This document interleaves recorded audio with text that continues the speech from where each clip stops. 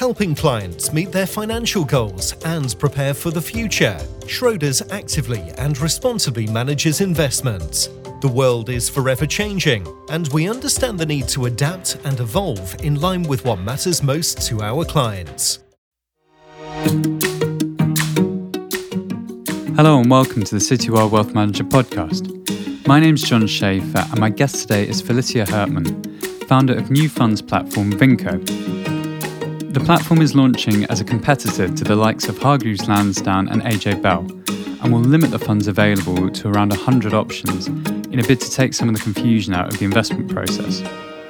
The launch comes despite the controversy associated with best buy lists and their support of failed fund managers such as Neil Woodford. Why are you launching a platform right now in such a crowded market? Well, we've seen a lot of innovation in the retail investment market that's been happening in the advice space, with a number of robo-advisors coming into the market and making it easier and bring down costs and helping people who are new to investing. But what we haven't seen is the same level of challenge or innovation in the DIY space. And that's where we see a huge opportunity, because the vast majority of retail investors keep their investments on DIY platforms. And we believe that there is significant room for improvement to make DIY investing easier and to help investors make more informed decisions. And you're really referring to the likes of Hargreaves Lansdown, AJ Bell, II, etc. So what do you think they're doing wrong at the moment? Well, I'm not going to dig into anyone in particular. I think there are certain issues, sometimes with certain challenges. If you're an incumbent, where you may be bound by a legacy tech stack and sometimes even internal bureaucracy, where it makes it difficult for you to adapt to changing needs and to create a first-class digital experience. So we don't have any such problems, and we can therefore be more nimble, more innovative in how we design the platform. And therefore build something that we think is right for today's digital investors and really help them with what they want and what they need. I mean, from personal experience, I'd say that the digital experience on those platforms was pretty good in comparison to some areas of financial services. Are there any specific areas that you think from the consumer's side are overly confusing or not working quite so well at the moment, and that's kind of across all the platforms? I mean, I think we have both been doing internal customer research, and also there's been a lot of other market research done on this space. And there is a lot of room for improvement in making information clearer and more transparent and helping people truly understand what they're investing in. And I think that's one aspect where sometimes there can be a bit more jargon, and it's perhaps hard to think of ways that to make that information more accessible to people, regardless of how experienced the investor may be. And then I think there's also sometimes the issue that if you want to make an informed decision of which fund to invest in, for example, then you may have to go to several sources of information, several websites, and to try and accumulate all of the information to make sure that you A, understand what the fund really does, and also B, how that compares to others in the space and whether it's a good investment for you. So we are trying to build a platform where that whole process becomes a lot more intuitive and a lot easier for the end investor. So specifically, what will you have on the platform? Will you have sort of a news feed, be able to compare against the benchmark, those kind of things, which is already present on a lot of the competitors, you're already on the incumbents? I mean, we can't go into too much detail about how the platform's going to look just yet. We'll have to wait for that until we're closer to the launch. But we really are bringing kind of a fresh new take on what a DIY investing platform can look like. And so that brings really about thinking with almost a blank piece of paper of what is it that people really need and how do we bring that to them in a more easier way to consume things rather than trying to repeat things that are already done. So it's a different way to approach the problem, so to speak, without being able to give you too much details at this stage. And how are you planning on marketing it? Obviously, you're going to sort of the retail market with this, and a lot of competitors will have spent a lot of money on their marketing budget. And how are you going to do that? Well, we've seen some really creative and kind of engaging ways to reach potential customers coming out of the fintechs and the neobanks. in both the UK and elsewhere. And I think we're very keen to borrow from some of those ideas and adapt them to what makes it relevant for our target market, but then also to complement that with more traditional methods. But we're not going into this with, of course, anywhere near as deep pockets in marketing as the established incumbents, and we're very well aware of that, which is why we are looking to find more innovative ways, and which may speak and relate to our kind of customer a bit more than say some of the traditional marketing methods. I mean, will you go the route of any traditional marketing, i.e. sort of things on the tube, sort of television adverts? Is that kind of thing on your radar at the moment? That's all very expensive ways of reaching out to customers. We're very keen to focus on building something people love to use. And when people love to use a product, they are also more likely to engage with us, engage with the product, tell others about that product. And I think, we can be more creative rather than without having to go down the route of traditional media, at least in the short to medium term. In the article we had on the site, you said that your charges are looking around 0.4% a year, and I know that will vary dependent on the fund. But did you consider pitching the price a bit lower so that you could compete with the existing platforms a bit more aggressively? I think here what we're looking at with our fees is also a way of how we look at how the fees evolve over time. We have a slightly different approach to that compared to the existing platforms. What we're looking at with the 0.4 and where we're starting at is what we have seen is that price is important, and we know that price is important, but value for money is very important for users. And what people want is clarity of fees.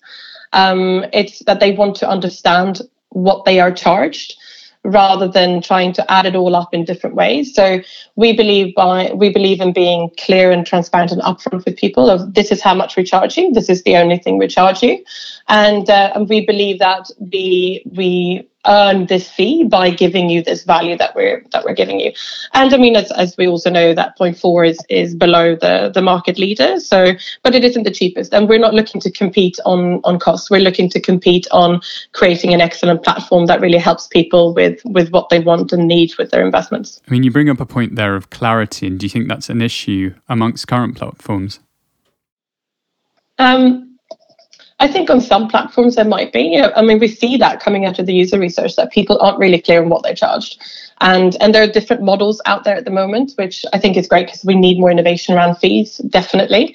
But I think fundamentally what people want is clarity, that if you feel that you're not really sure how someone charges you, it can create a break in trust and sometimes also just general confusion, and you might wonder where else a company makes money, if there's other things that they benefit from without going into too much details, which there isn't in most of the cases. But there is that kind of sense of clarity that I think everyone can do better. I wanted to drill down into a bit about where the funding is actually coming from.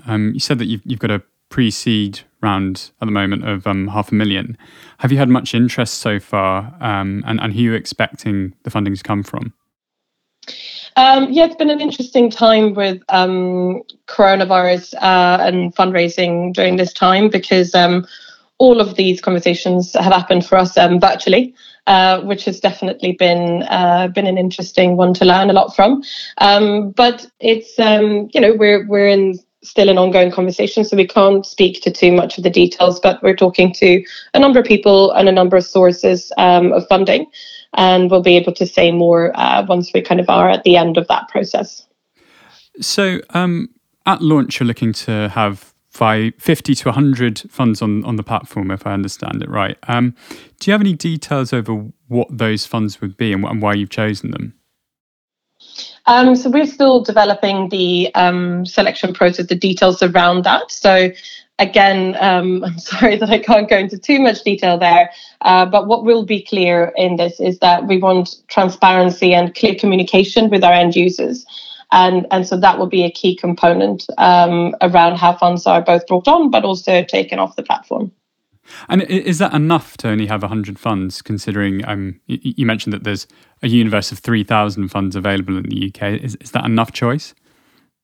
I think the interesting thing about choice is that people, there's a fundamental need that people think they want more choice. But actually, what you've seen in a number of different research case studies and so on is that you can easily become overwhelmed when you have too much choice. And finding that balance of what is enough is one thing.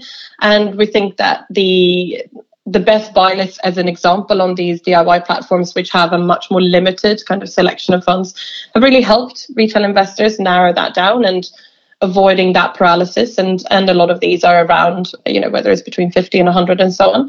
What we want to be able to give people is breadth, and so that they find what they want that is for them.